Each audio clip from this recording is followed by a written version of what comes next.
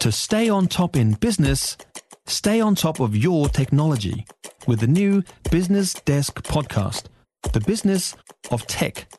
Listen on iHeartRadio or wherever you get your podcasts. You're listening to the Sports Talk Podcast with Darcy Waldegrave from News Talk ZB. And it gives me great pleasure to welcome to Sports Talk Sarah Gregorius, one-time Football Fern. When I say one times, try 100-time Football Fern, who played across 3 World Cups. She now works for FIFPro. Her direct role is the Director of Global Policy and Strategic Relations, and she finds herself back home from her base in Amsterdam to watch the Women's World Cup. And you must be loving this, Sarah. Welcome back to New Zealand and welcome to the program. Thanks so much, Darcy. Always a pleasure, with the most enthusiastic intro I could ever ask for. Oh, well, you got to be enthusiastic, you know. You got to get into it because it's a time to be enthusiastic. This, who would have thought when you started playing this game? We ever thought that there would be a Women's World Cup of such magnitude, and here in New Zealand, it's beyond people's dreams, I think. Yeah, it is. It certainly would have been beyond my dreams when I started playing a very, very long time ago now. And I was asked this question yesterday about what you would say to your younger self. And I would say to her, I'd be like, guess what's going to happen in 2023? And I think she would probably lose the plot, because the amount of visibility, the quality of the games, the hype, the players, just where the game is at these days is just a million miles from where it was. I'm going to age myself terribly here, 25, 30 years ago. It's kind of dragged itself up, hasn't it? Almost self-fulfilling, if you will. People never thought that professional women's football would amount to anything, but it's been given the stage, it's been given the ability to do that, and by itself, it's dragged itself up to the stage it's at now, which is enormous. Yeah, and it's something that we say a lot at work. It's happened in spite of how players in the sport has been treated instead of because of it. Yeah. So you're totally right. It's dragged itself up from the ashes, so to speak. Or, in countries like the UK, where it was banned, women were banned from playing for a long time. And then last year, the England team wins the Euro. So it is a story of resilience and courage. And I think the players put the game on their back. Generations have done it for so long. And I think tournaments like the Women's World Cup, and with how big this one is, are where you get to not only appreciate the moment, but I think reflect on everything that's happened to get us to this point. And like I say, I think it's in spite of a lot of things, and hopefully in the future it's going to be because of positive investment and because of all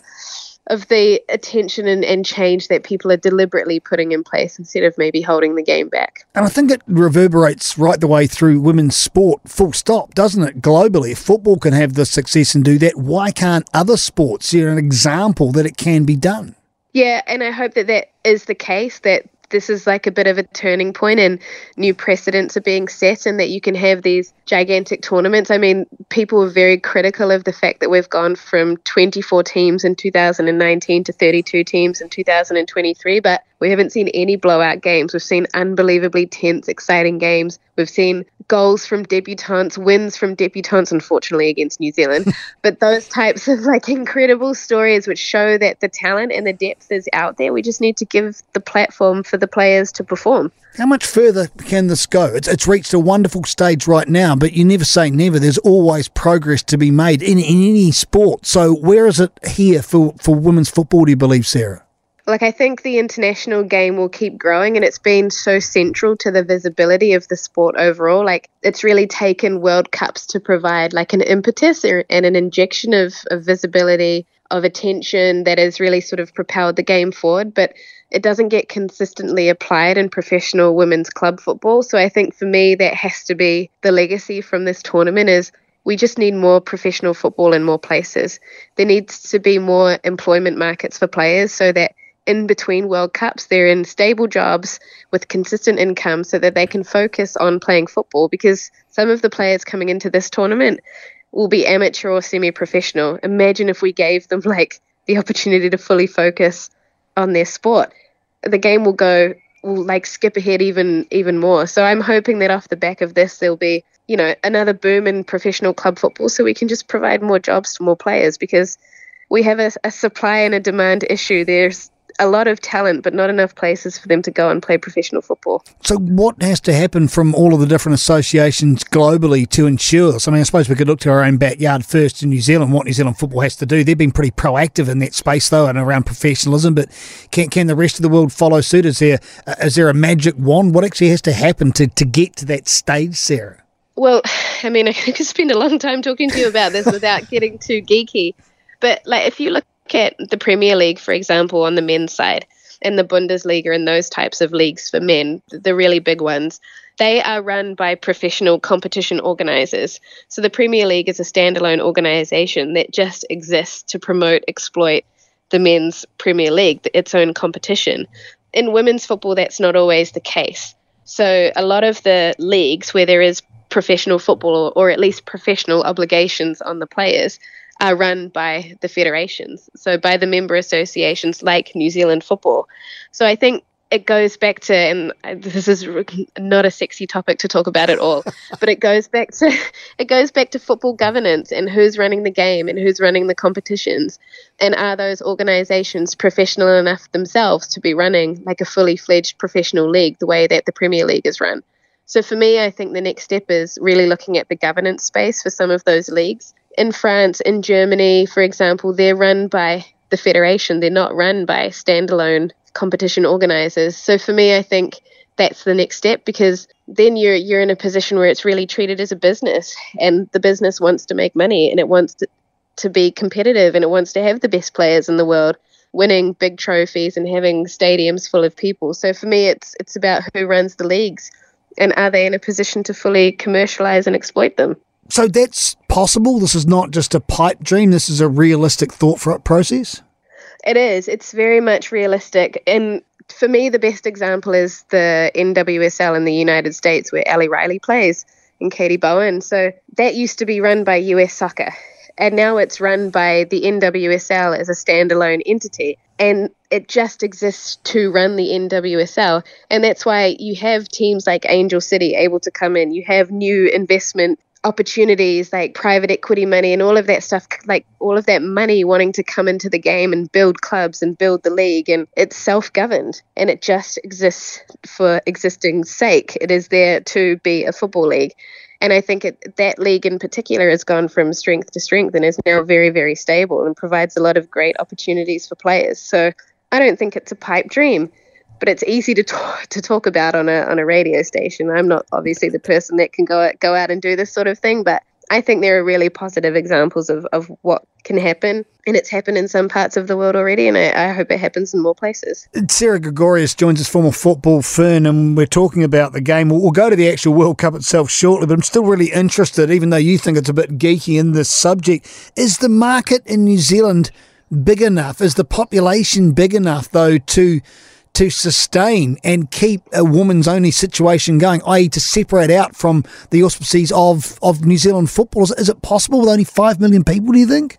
I don't want to be overly negative, but I don't actually think so. And it kind of kills me a little bit to say this, but I think New Zealand is doing as well as it can with what it has. And I say this across a number of sports. The fact that it's able to sustain professional women's sport at all, be it netball or rugby league or whatever it may be, is actually quite phenomenal, because I think similar population sizes will not have those types of opportunities certainly for female athletes, but even in men's and women's sports. So I think New Zealand is already doing a lot in the sporting space. I'm just not really sure it can sustain, for example, a professional women's league. But I think it can be very, very smart with its investment and make very clear decisions on what success looks like, and then just funnel the investment into those areas. And one of those areas could and maybe should be the Football Ferns, which have shown us at this World Cup that they kind of have the world at their feet at the moment. If they can get consistent funding and a consistent model for success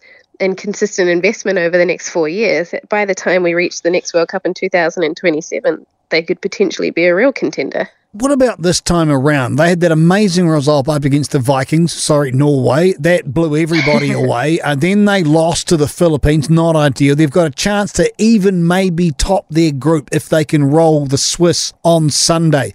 Is that realistic, tracking the way they've developed and what they've done so far in this World Cup? It's been a pretty underwhelming build-up under Jitka Klimkova. I don't think you can deny that. They sparked in that first game. Have they got the football power? Have they got the skills? Have they got the game plan? Can they actually take this further, do you think, Sarah? I think they can. I think there was enough in the first game for and against like a European team that's very well organised, that has talented players, which is what Switzerland is. They did enough. They struggled against, I suppose, the spontaneity of the Philippines team, but I think we saw enough at Eden Park in the first match to be confident about the third one. And I think it's just, it's quite typically Kiwi to make the hard game seem easy and the easy game seem hard. So I'm hoping that they take a bit more of game one into game three. I think the talent is there, and now the expectation is, and I was talking about this with someone today, in 2019 at the last Women's World Cup, we, like the Ferns, had unbelievable results going into the tournament. We were beating Mexico, we were beating England. We got to the tournament and couldn't pull it together. It's been almost the opposite for 2023. So, and these are the games that everyone will remember. So I'm really confident that they can do what they need to do on the weekend, as long as they keep it calm, stick to the game plan, and I think put those chances away. I don't think, if they play like they did in game one, I don't think Switzerland can live with them. And let's wrap things up here, Sarah, and so good to speak with you again. With favouritism across the entire tournament, you'd think that the USA, with the record they've had of recent times, should be able to run right the way through, but there's a lot more stern opposition out there. Look, we saw that up against the Netherlands, 1-1. This is not theirs to lose necessarily, is it? There's a lot of really good teams out there. Who do you like?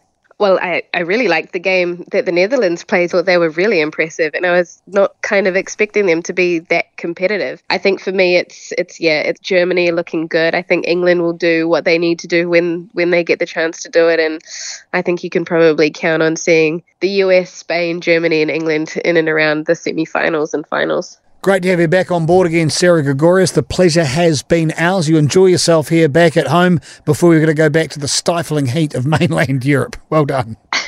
Thanks so much, Darcy. For more from Sports Talk, listen live to News Talk ZB from 7 p.m. weekdays, or follow the podcast on iHeartRadio. If you enjoyed this podcast, you will love our New Zealand Herald podcast, The Little Things, hosted by me, Francesca Rudkin, and my good friend Louise Airy. We focus on all the little things that you can do to make a positive impact on your life and to cut through the confusion from the health and wellness industry. Join us every Saturday to hear from the experts for all the tips and advice you need. Just search The Little Things on iHeartRadio or wherever you get your podcasts.